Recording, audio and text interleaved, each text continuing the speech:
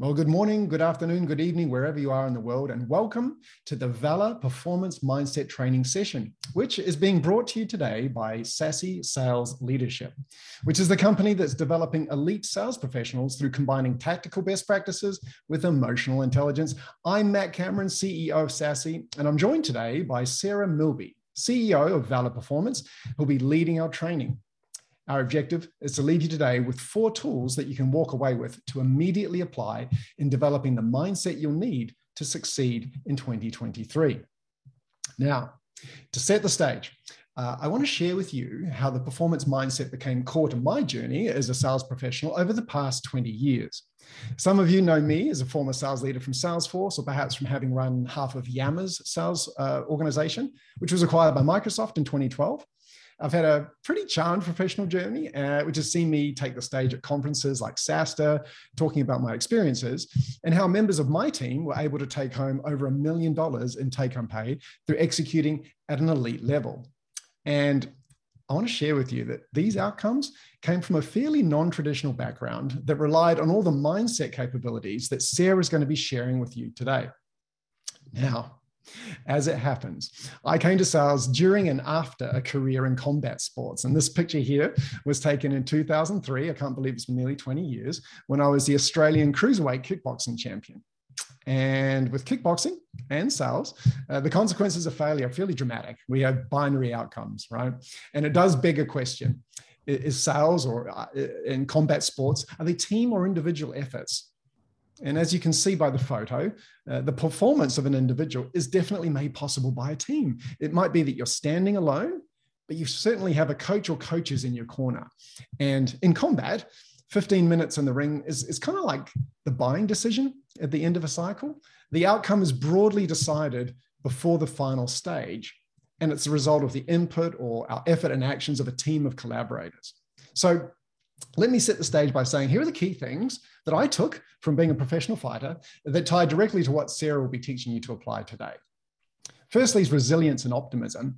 It might be that you have the skills and all the abilities you need to win the deal, but if you can't manage your emotions, it could be moot, because if you freeze by being too tentative or focusing on the downside, it all prevents you from doing what you can and should do. And whether it be in a single bout or an opportunity, there's going to be setbacks, and we can't let that break us down. In fact, it's often said that in amateur fighting, it's often the person who can absorb blows and still keep moving forward who wins. And in sales, we'll lose deals, we'll experience setbacks, but the elite are always able to accept that we either win or learn, and both add to our experience in a really positive way. And secondly, in terms of what we can control, Mike Tyson's well-worn phrase, I think, is true. Everyone has a plan until they're punched in the face, right? And in sales, we have to be agile in our approach. You can control what you do, not how people will react. So it's important that you focus on what you can control and let the rest take care of itself. And Sarah will be talking about that in detail. Thirdly, so consistency is key. There are really no shortcuts to becoming elite. And one of the folks that I really admired was a chap called Kostya Tszyu. And he was the unified title holder for light welterweight in boxing. And he finished his amateur career after 270 fights. So it wasn't one and done. It wasn't an overnight success story. It was persistence that pays, very much like in our profession. And lastly, with respect to staying motivated, when things get tough, you really have to be connected to some form of higher purpose, either it's religious or otherwise, actually. And it's really no accident that many elite boxers are persons of faith, because they have a feeling or a calling that transcends themselves. If you're working just to pay the bills or buy a car or something like that, when you hit the canvas, you realize that you can do without that car. It might be a bit easier just to stay down, right? But if winning is connected to your purpose and you understand your why, then you'll be able to push through adversity, whatever your purpose is. And this is what will motivate you in sales through challenging times. And I think we're coming into a period now in particular where this is really, really important. So, having shared a little bit about my personal journey as it connects to today's content, I'm going to hand over to Sarah, who will show you how to make this happen for you in the profession of sales. Thank you so much, Matt. Hello, everybody. I'm so excited to be here with you all today and walk you through a couple of these techniques and tactics that you can apply right after this session. I wanted to start by why I started Valor Performance. And my story is, having worked in market facing and customer facing roles in sales, I was put in a ton of sales methodology trainings and support, and critical components of success, right?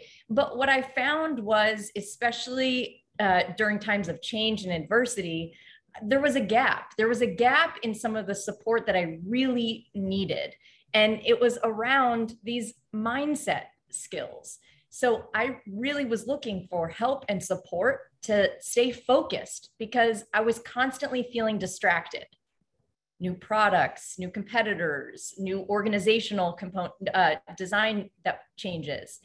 And I really needed additional support in just how to handle my own emotions and my motivation during those times. And I was leveraging a lot of my experience as an athlete. So I played soccer in college. I got into competitive running and ended up winning a marathon along the way. And I had a coach in my corner during that time that wasn't just on some of the, again, tactics, the dribbling and shooting in soccer, as you will, but I had a mindset coach. And he worked with me on things like this. And that's the type of skills and the support that I was really looking for when I was then in sales, and when I then was rising in the ranks and leading teams. And by the way, as the story goes, I absolutely need now as I run Valor Performance. And so what I found is that some of these performance mindset skills, what happens in between your two ears, they're actually universal. And it's across all different industries and sectors and arenas of performance. And Olympic athletes, we all know with athletics how much mindset is critical to performance. Elite military leaders, healthcare professionals, business executives, and sales. And I started the business focused on sales organizations where the performance, the pressure to perform was so high, and where the mindset skills are going to be everything. And the thing about the performance mindset skills is, while they're so universal, they're not commonly practiced. Why? In sales, we often have these like analogies to sports. We'll say things like, man, once you make a deal, go make 10 phone calls, they're in the zone, but we don't practice that way. And it's so critical during times of pressure to hone in on these mental skills. So that's what we're going to do today. And at Valor, we have a community of coaches who are high caliber performance coaches, and this is their craft, working on performance mindset skills. So I'll share a little bit of what I've learned from them along the way too. In sales, we are business heptathletes. I stole this from a former colleague of mine. And it's so true, often reviewing the data, right? Connecting with prospects, teammates. And by the way, going back to the pressures to perform, doing so in a context of constantly changing work, home, life, and situations. So one way I like to think about Valor and these skills that we're going to walk through is it's all really around how to perform and lead in high pressure, highly competitive environments. And if nothing else, I want you to take away a couple things from this session.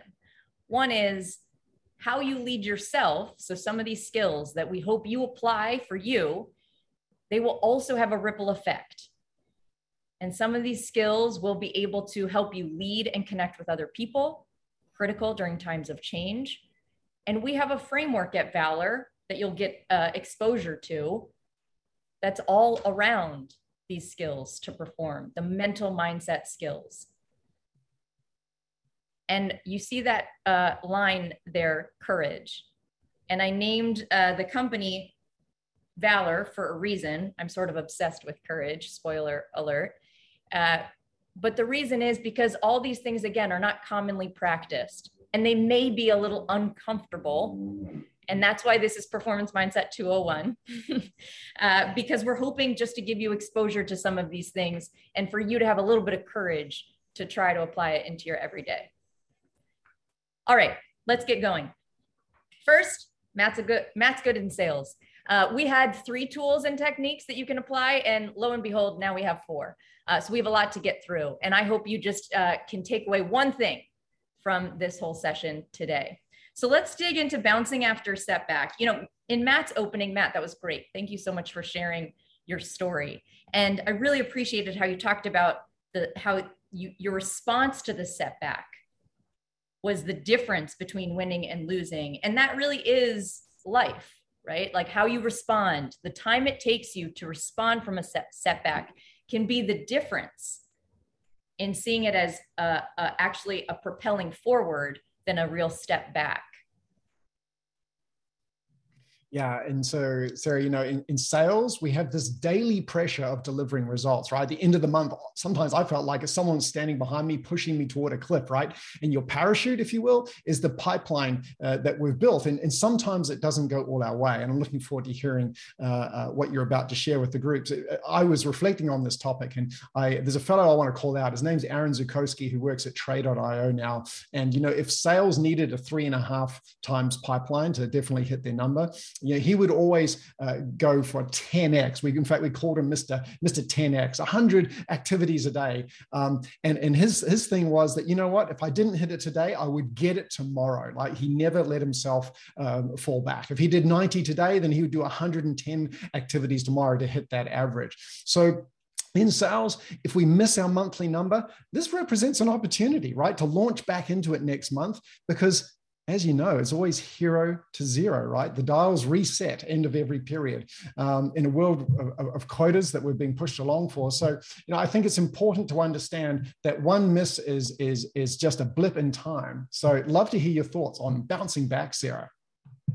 Well, first, I just have to say, because I am a quote lover, as everybody will experience during this session today. So here's one from Kobe Bryant, but Matt, you actually just reminded me of another one.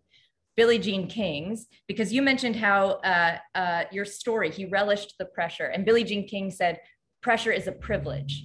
And I love that, because it's so true. And sometimes, again, how we are approaching the situation can be critical to our interpretation of it. So let's talk about what is a setback. And I love this graph. I actually strategically took away the y-axis for those paying attention at home.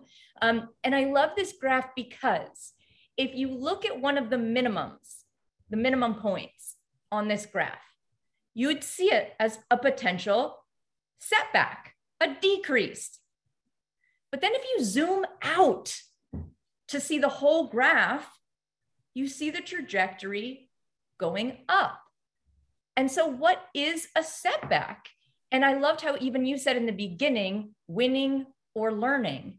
And again, how can we see potential setbacks as propelling us forward? And I want to actually think about this y-axis for a second. The original version of this slide had feeling. And I was thinking to myself, well, gosh, it all depends. Because what if I was seeing this as my sales performance? What if I was seeing it as the health of my relationships? What if I was seeing it as my feeling a sense of mastery of my craft and learning and growing? What if I was seeing it as my connection to my partner at home, my spouse? So it's all relative, but that's what I just want to kind of call out here as we think about bouncing back. Sales, brutal, constantly faced with adversity, but it's really around how you're viewing some of these potential setbacks. And it's going to be that difference in your viewpoint on how quickly it is for you to rebound. Sorry, one more point on this one. I also sometimes, I want to share a couple ways that I leverage performance mindset in my day-to-day. And sometimes I'll tell you, I will experience a setback. And the biggest thing I struggle with is the berating or the rumination about it in my head, right? And sometimes around to the point of like, how are you viewing it as a setback? I sometimes like to call out to myself all the things that had to go right to even be in that moment. So I'll give an example. Many of us have back-to-back Zoom meetings. I do as well. And sometimes I'll be like, oh, I'll have a poor, it'll be a rejection. A client doesn't move forward. The presentation doesn't go as well. It'll be some version of a setback. And sometimes I like to just remind myself, again, the privilege of being in these arenas where my job is to connect with other humans who are trying to be at their best in times of pressure. And all the things that had to go right to even have that call. And so again, just shifting the perspective a little bit. All right, I want to move on to just how about, Matt, something that you mentioned, process outcomes. Okay, like performance psychology 101. By the way, 90% of our coaches come from, they have advanced degrees in performance psychology or related fields. Many of them have worked cross disciplines, and this is critical.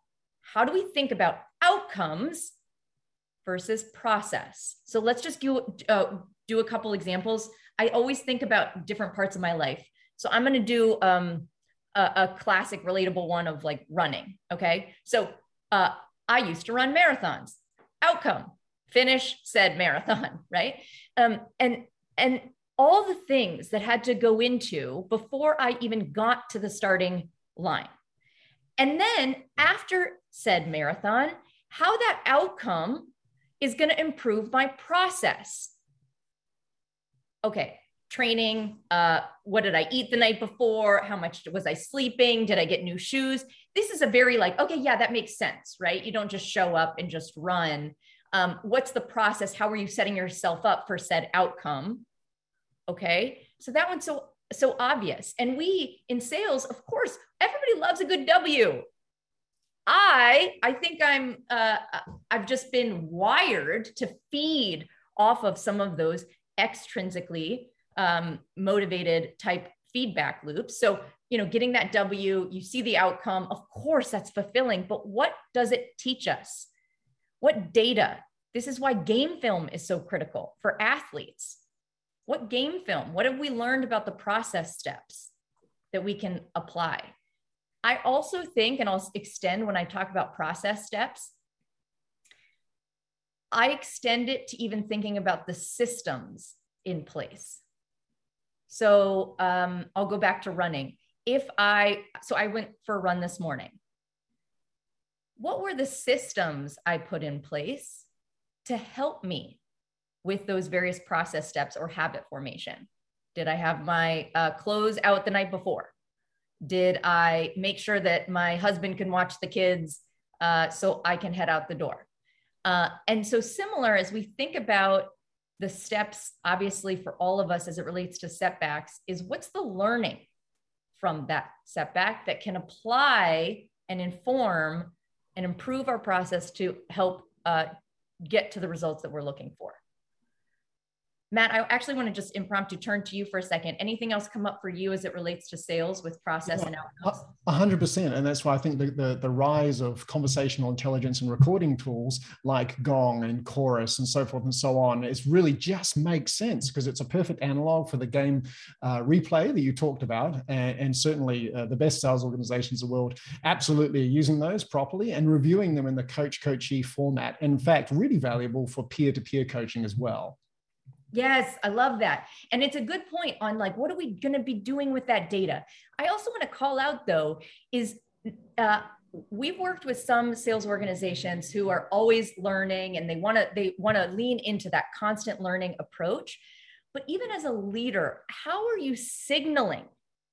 How are you signaling whether you're so solely focused on the outcomes or whether you're celebrating some of the milestones and process steps along the way?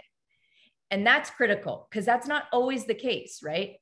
Holding people accountable to outcomes, yes, but also making sure that you're very clear on what they can control in the process steps.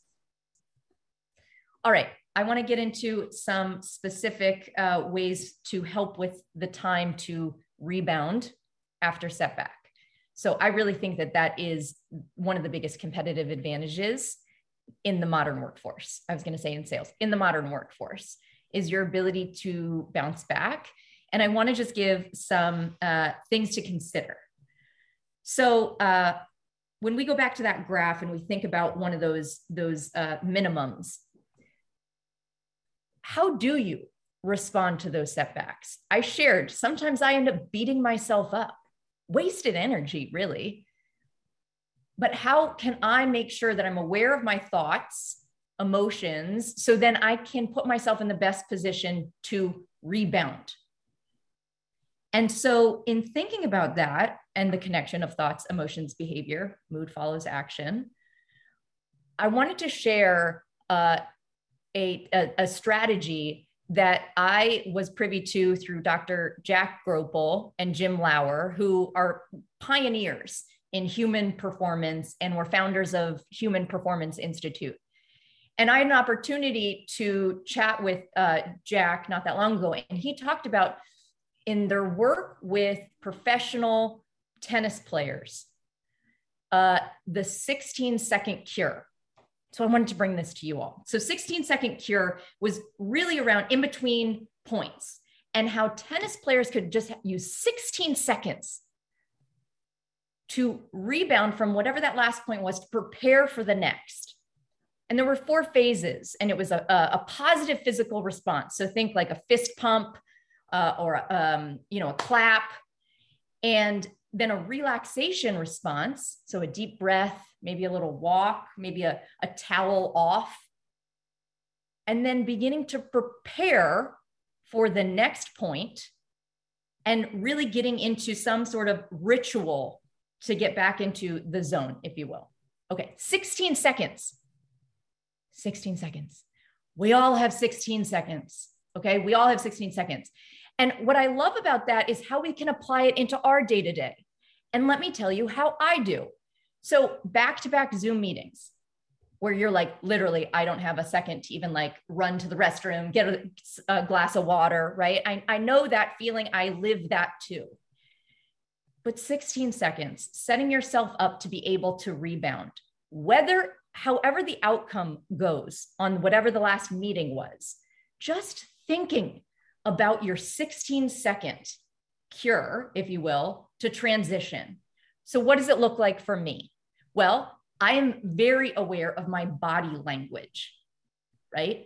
And so the physical response, maybe I don't end up meeting with a fist pump, but actually just last week, I had a meeting with one of my colleagues and we did high five, or maybe it's a fist pump, whatever. And I sometimes think about just smiling even, a positive physical response. And then I think about my relaxation response. Sometimes I just stand up. Sometimes I do take a deep breath.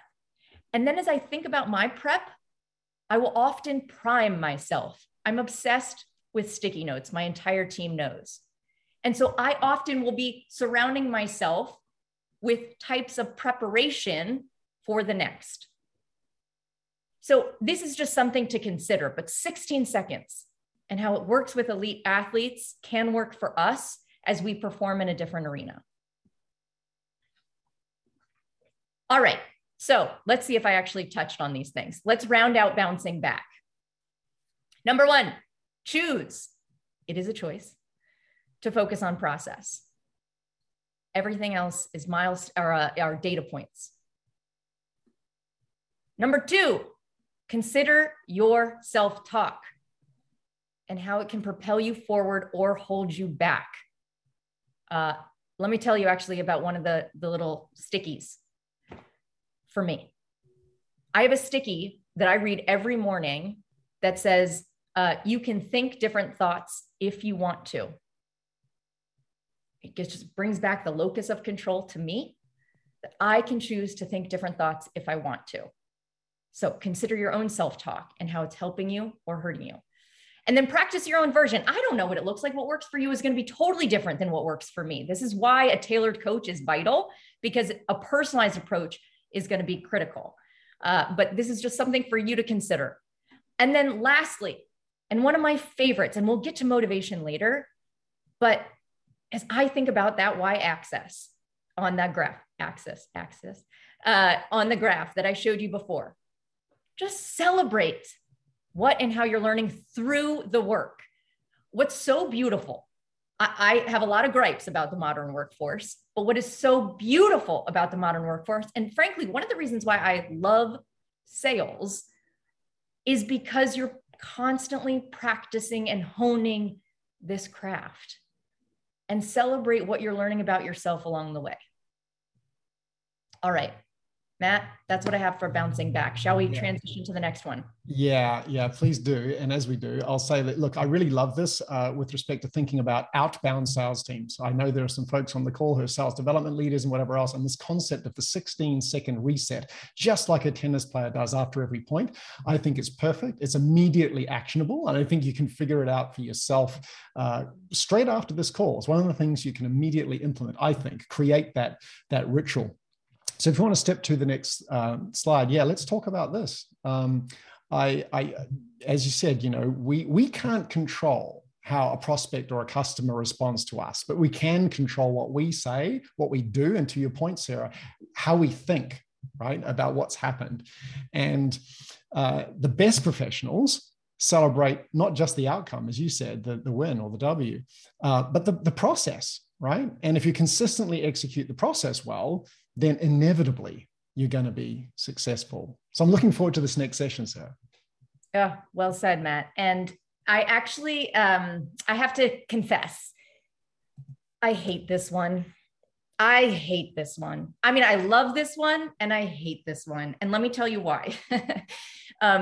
Because turns out, and my team is probably like, I can tell you why. Because for my whole life, athletics, going through different schools and my career, I like control. I like the control, just full disclosure, because it gives me a sense of control when there's a lot of uncertainty. It's a way for me to manage my fears, my anxiety, something that I've constantly had to monitor and work on. And I share that because this is one that is an active muscle for me. I'm constantly pushing myself to practice what I'll share with you in a second, the mental agility, to consider, what do I control? What can I influence? And what can't I control? And I see this in many different ways. Let me tell you, as a CEO, how I think about this one now. In this, especially macroeconomic environment, and frankly, during when COVID was first hitting and all the different things that were thrown at us as businesses and as leaders over the past few years, I've really had to practice this muscle. And one of my favorite things that I do as a CEO is scenario plan. If this happens, then this. And just contingency planning. What's your best case, base case, worst case, and plan for it in a way that gives you a sense of, again, that locus of control. What can you control is I don't know all the outcomes, but I can think about the different process steps. I can think about what decisions I may need to make and when I need to make them, and the data points that will help tell me that story of when I need to and how I need to make that decision. I also want to call out how I use this one, not just as a CEO, not just as an athlete, as a mom too, but controlling the controllables is just such a critical concept as you're thinking about where to put your energy, which we'll get into later when we talk about sustaining performance. But it really helps because, just like that quote said, like worrying and obsessing about how other people are going to respond. Guess what? You can't control how other people are going to respond. What can you control?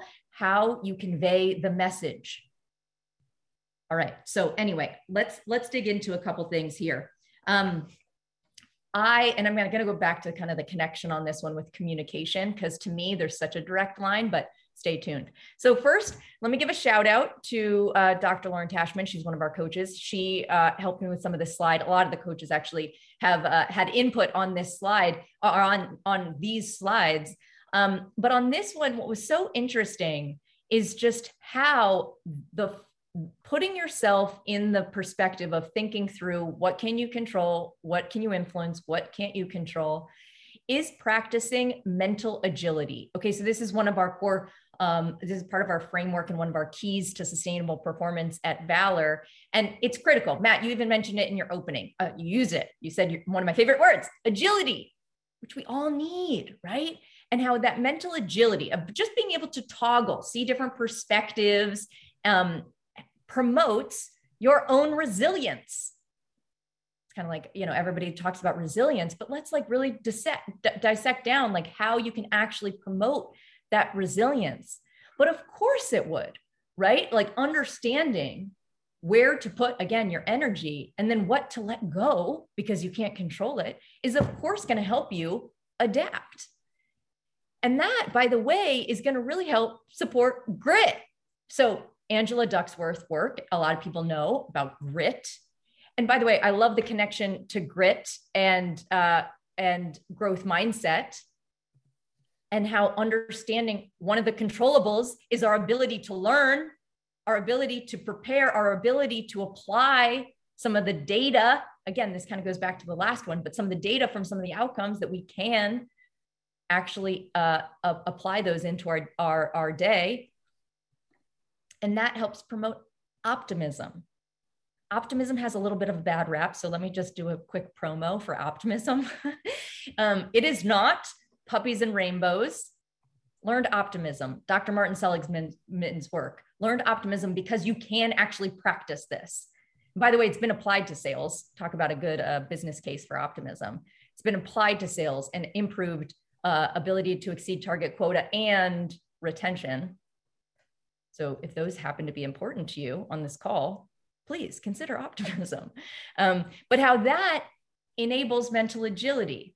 One of the quick takeaways that I love about as it relates to optimism and mental agility and some of this like controlling the controllables, one of my favorite Valor exercises on the platform is it's called the power of yet.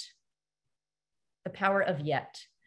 And so the whole idea here is if you say, we haven't achieved the goal.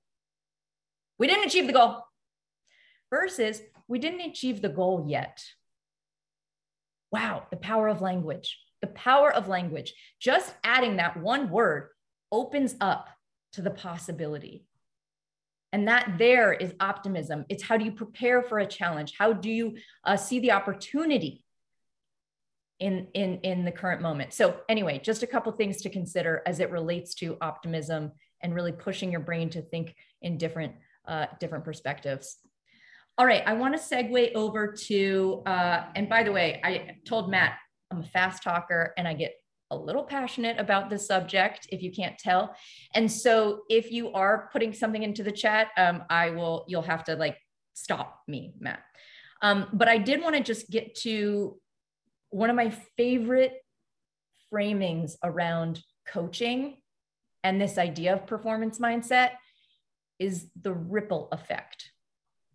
I talk about the ripple effect a lot when it relates to coaching, culture of coaching, but also just what performance mindset can do to a team and an organization. And why I wanted to insert this as it relates to controlling the controllables, performing without the controllables, is because sometimes when we talk about controlling the controllables and you think about, or at least with even that diagram, right? The locus of control, it feels very like grounding in some ways, which is amazing and powerful. But that doesn't mean that it's an isolating concept. Because in fact, if you think about controlling the controllables as it relates to communication, sometimes we often think about controlling the controllables because we want to validate what we can't control, but there's so much we can as it relates to our interactions with others. And Matt, obviously, you know so much about this as it relates to connecting with prospects, clients, et cetera, and internally too. How are you communicating a message as leaders? How are you, especially during uncertain times, providing a source of stability for your team? How are you crafting the space with another human, whether I say that intentionally, because whether it's someone on your team or a prospect or a client, to be able to connect. Sometimes as a leader, that means you too have to be vulnerable. And so that's courage. That's courage to maybe say something about how you're feeling in the moment, or maybe as a leader to say, and I don't know all the answers, but I'm excited to figure it out with you. And so I want us to just think about how it can have this ripple effect as you think about leading yourself. Lead self to then lead and connect well with others. All right. So what's the takeaways? Well, first, practice this, right? You mentioned, Matt, like a higher power. Serenity prayer would be the takeaway here.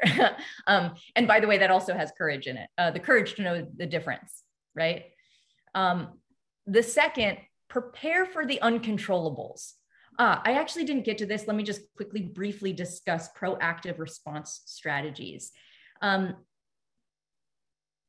Viktor Frankl quote on there's a gap between stimulus and response. There's a gap between stimulus and response, and being able to control your response. And sometimes, by the way, and one of the reasons I use Valor the most in running Valor is because I am very reactionary. I react. I'm quick.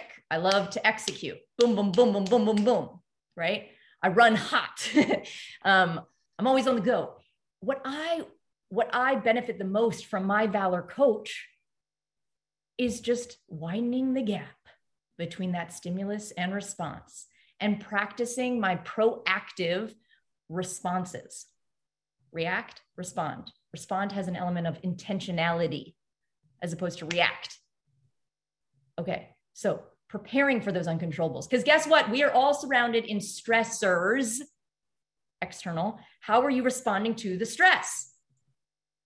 You can control your response. And then lastly, put yourself in the position to positively impact and influence those around you. That's that ripple effect. And by the way, how beautiful is it when you are in someone else's ripple? What you can control is to give them that feedback on how they showed up, really impacted, inspired you. And again, that's how it can have a whole impact across the team and an organization. Few thoughts, Matt, on performing without the controllables. Yeah, it's interesting. You talk about impulse control, and it's funny. If you look at my EQ DNA, that's my weakest competency. I don't know what's going on there, but the bias for action, the need to act now, it's fascinating. But yeah, it's critically important. I think, having the skills you articulated really are what's needed to get through the periods similar to the ones we've been through right now, right? And we talk about in our training as well, about having the ability to separate experiences from feelings. The connection between an experience and a feeling is thought. And if we can take the time to control our thoughts, then we can feel differently, right?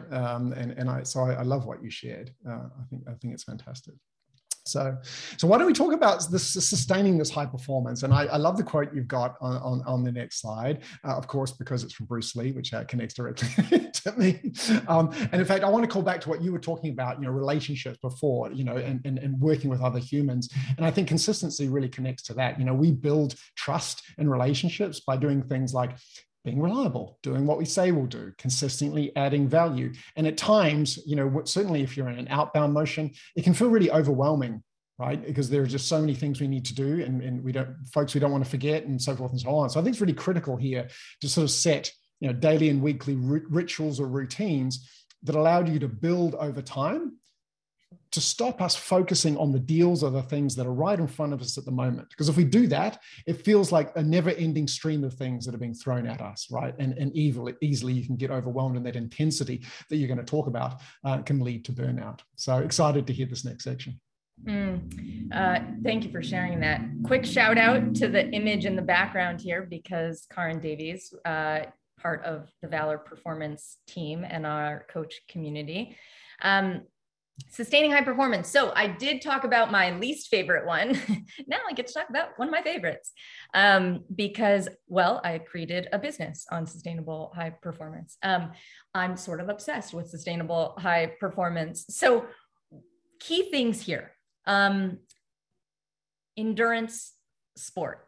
Frankly, again, modern workforce is like an endurance sport, and we often are a knowledge workforce, right? Like our instrument, we have to take care of our instrument that is enabling us to perform at the highest levels. And one of the things that we often hear across a lot of our Valor clients, well, the number one topic is energy management. And one of the topics that ends up coming up across the Valor clients as well is really on responding to stress. And I would like to myth bust here, because there is a myth that stress is bad, or just kind of an assumption that stress is bad. Get rid of stress. Stress is normal. Stress is normal, and we need to be very grateful for stress as like part of our response. And so what I want to just kind of call out here is the ebbs and flows, not good or bad, but the ebbs and flows of a stress response is normal and means that you are alive. The unfortunate thing about a lot of our conditioning, expectations, modern workforce is we end up in this burning bright and then burning out.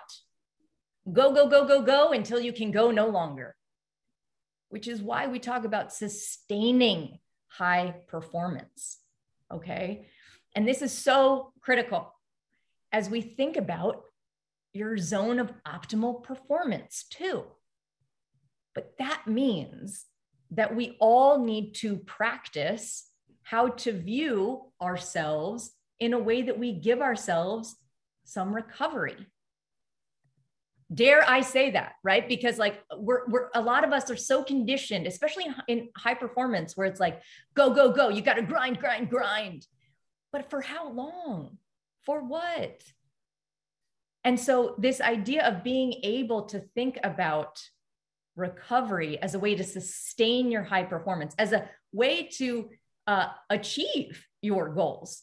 Again, as an athlete, like you cannot do interval day every day, or your long run, if you're marathon training, every day. You need that like periodization.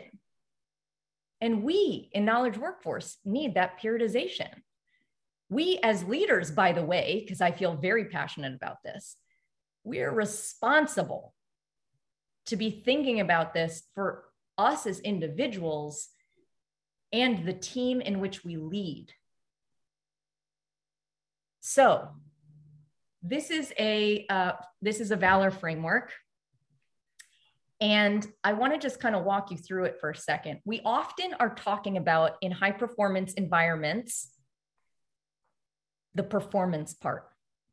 Okay, so let's go through, that's I'm playing the soccer game, I'm running the marathon, I'm in the sales presentation, I'm in the board meeting, I'm pitching to a venture capitalist, those performances. By the way, I also extend that to like sometimes when I'm, my husband and I joke sometimes that it feels like at home with our two little toddlers, it feels like quite a performance because you got to be full on, you got to be locked in, fully present in the zone. But what all aspects of when you absolutely need to be on, and it's critical, performance, you also need to weave in that recovery. And of course, we know in sales, the preparation, right? That's the whole process to get to outcome. Okay. Sometimes, by the way, there can be over analysis, but how are we thinking about the preparation stages to get to the performance and then the critical moments of recovery? And sometimes, by the way, it's the mindset that doesn't fully enable us to get that recovery, because how many of us have been with not at work, but still thinking about work, oh my gosh, the number of vacations that I've taken where I'm like, I come back and I've spun myself into like, a tizzy because I keep ruminating about all the things. And so I need to think about too, how can I give my mental energy that recovery? And sometimes I think about, again, going back to some of Human Performance Institute's, the mental energy, the emotional energy, and the physical energy. And I think about kind of this whole framework for all of those. But for mindset, it's often underappreciated. And yet in Knowledge Workforce, that is our key tool for high performance. So something for us to consider, and very much a la Steve Covey's Seventh Habit, sharpening the saw. Let me just say one quick thing, that many of these concepts, Matt, they're easy. It's easy for me to say. What I really want to also share is how hard it is to do in the day-to-day. And that's why they're not commonly practiced. It's also why there's value in having a coach who can help you think through how to apply some of these to you and yourself.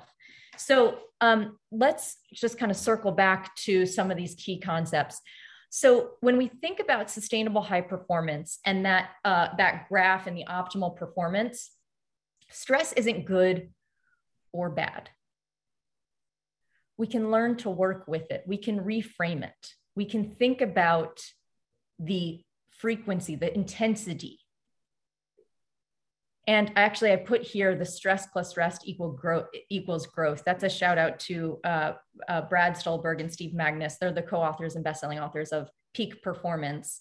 And it's so simple, but I loved how he puts it, stress plus rest equals growth, because then it's, we know we need that stress, but we also need that rest to then grow. And so another way, if I think about it, is to also have some time to debrief. Like as a leader, sometimes I think about the stress of executing on a presentation, but then having a debrief with my team to kind of like recap, put your shoulders down, take a deep breath, apply some of the learnings. You need that like time in between.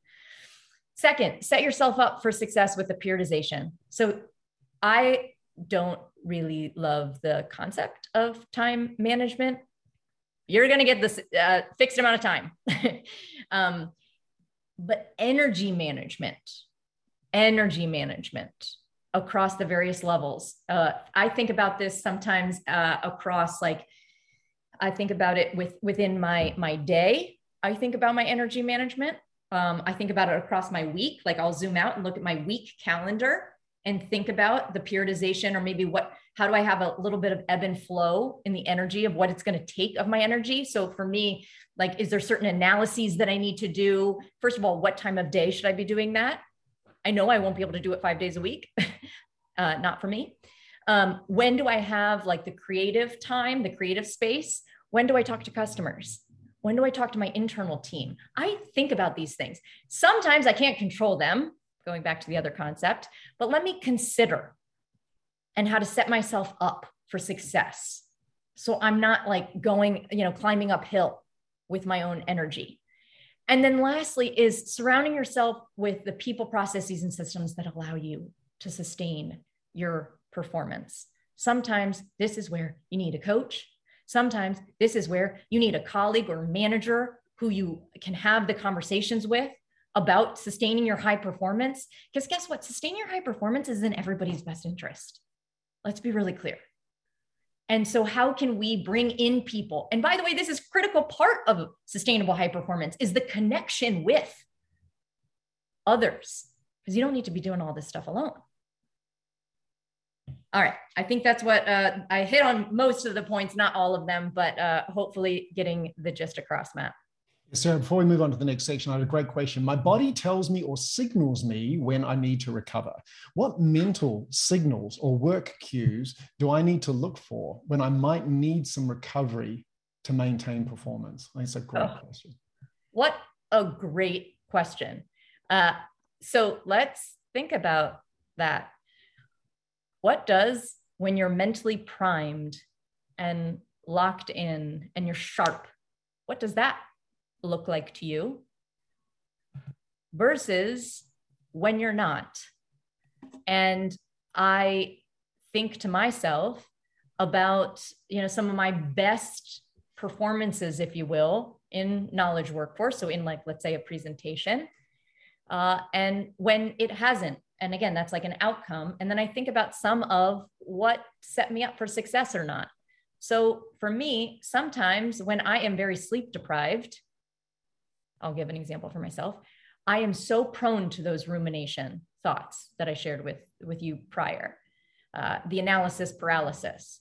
So I know that I'm not like at my best. I'm not even able to pull myself out sometimes to tune into my self-awareness to be able to connect to the situation. I'm just not like, I'm not firing all cylinders, I don't know another way to put it. Sometimes I often think about as far as mental energy, I think about focus too. Are you constantly distracted? And sometimes you have these moments, or I have these moments, we all can have these moments where you're like, man, I sat down to do this one thing. I had one thing to do, and I've done everything but this one thing. And I am so distracted. And so thinking about, again, your mental, like strength and fortitude and focus, are signals to you. Some of your behaviors can be signals to you on when maybe you need to have a reset. I hope that's helpful. I don't know who asked that, Matt, but I hope that was a little bit helpful. That was an anonymous asker. I'm sure that was a wonderful answer. Thank you very much. So we better move on because we've only got a few minutes with the crew left today. So motivating under pressure. You've got a great quote from Winston Churchill here, which reminds me of what we were talking about before. There are really two outcomes for deals or hitting targets. You're going to win or you'll learn. And I think it's important that we recognize that both are part of the journey. We can't do one without the other. And the opportunity, for me anyway, I think to do a loss review with your team or your manager is really a gift, right? Because this is where the growth happens. And the best sales professionals are really focused on honing the craft, right? The results flow from that. And if you focus solely on the deals, then not only will you, I think, lose your motivation, but you're going to grow more slowly. So let's round this out, Sarah, with our last section. Okay, I will be quick on this one because this was a bonus. And I do want to hear more from the group.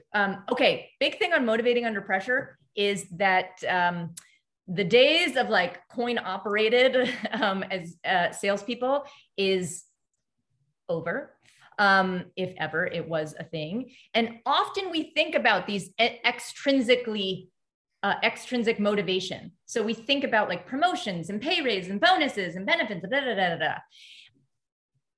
And what I want everybody to consider for yourself and your team is the intrinsic. And Matt, you used what I love the word craft. I love it. I mean, it to me, when I think about the craft of sales or the craft of just, what is sales? It's human connection, right? It's problem solving. And so when I think about that, it's a beautiful demonstration of the combination of these motivations. And by the way, that combination, some of the balance of these things that you see on the slide here is critical for sustainable high performance. Funny how some of these concepts overlap. As a leader, what I'd want to call out is not to make assumptions on your team. And how you're wired or what motivates you may be different than your team.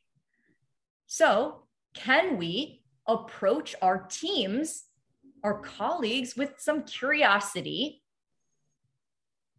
and listen and hear about some of their drivers? Because that's going to be critical for their long-term success and keeping them motivated, especially during times of adversity.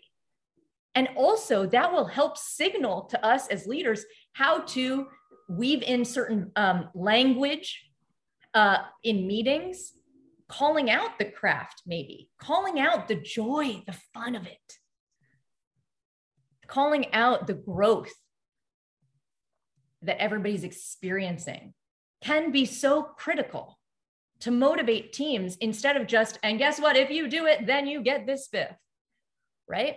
And so just the awareness of the balance, the combination across the teams and within yourself. And some of this also ties to values, which I'd be remiss not to say. It's a critical foundation and one of the keys at Valor for high performance. But all is just to say, to approach it with some curiosity, both for yourself and your team. So I'll make this one end scene very quick, just so we can get to the group, the poll, and the Q&A.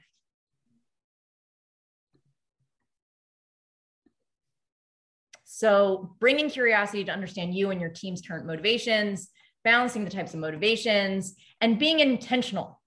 Oh yeah, I love this one. I love the phrase, the seller behind the sale. Just like we do with prospects. Turns out some of the skills for consultative selling are the same as getting to know your team. And some of it, by the way, has to do with the curiosity, intentional questioning, but by the way, also listening and creating the space to really listen, which that's really where some of that self-awareness comes in. It comes back to the controlling the controllables, full circle, and scene. Let's get on to the poll. All right, quick poll, everybody, to see where you're at with performance coaching. So I'm going to give you a few seconds here. 2 quick questions.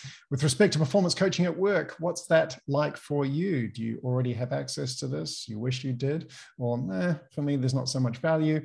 And if you had a performance coach, would it be someone inside your organization? Or do you think it'd be more helpful for you outside the organization? I'm going to give you 3 more seconds. Counting, and 1, I'll do it slowly. 2, 1,000, 3, 1,000. Actually got a few more. I can see them coming in. Maybe I'll give you a couple more seconds. 3, 2, 1. End poll.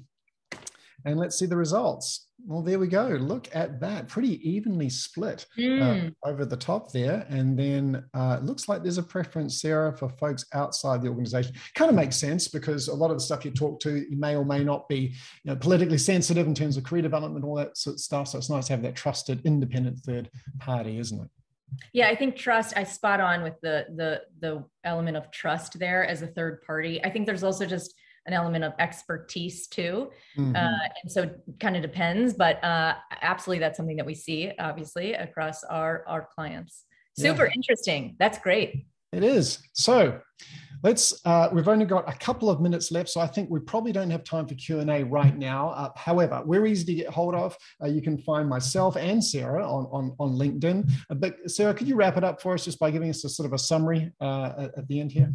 Yes. And I would love actually, as I give the summary, I know we're short, we have just a couple more seconds, but those, as you're starting to wrap up from this session, put in the chat, what's one thing that you're going to take away from this conversation? What's one thing? Not 50 million, one thing. And the reason for that is because obviously what really resonates with you may be different from someone else, hence why you need a personalized approach. But many of these concepts are universal. So I'm curious what really stood out. But look, the key concepts here are around the bouncing back after setback and really understanding your point within that setback and how to rebound in the fastest way possible, controlling the controllables or performing when you're faced with so many uncontrollables, sustaining your performance for the long haul, as well as motivating during times of pressure. Many of these concepts are connected to one another, and they all are critical components to long-term success. I'm just going to scroll through the chat. I know you are too, Matt, but just seeing all the different 16-second cure is definitely a popular one. I love that one for sure. Oh, that's awesome. That's great. Yes. Oh, so many good ones. So many good ones here. I love, Matt, by the way, I'm just now seeing your joke about either coin operated or flattery operated for salespeople. That's amazing. Persistence is key. The ripple effect. Yes, absolutely. So look, this was a pleasure, Matt. Thank you so much for having us. And for anybody who wants to learn more about Valor, partnerships at valorperform.com, or you can obviously connect with me on LinkedIn. And Matt, it's always a pleasure to do any work with you. Fantastic. Great job, Sarah. Thank you all for joining us. And this recording will be made available so you can share it with your peers or team for those folks who weren't able to access it. Take care and look forward to the next time we get together, Sarah, and share some more wisdom for Valor Performance. Ciao, everybody. Bye, everybody.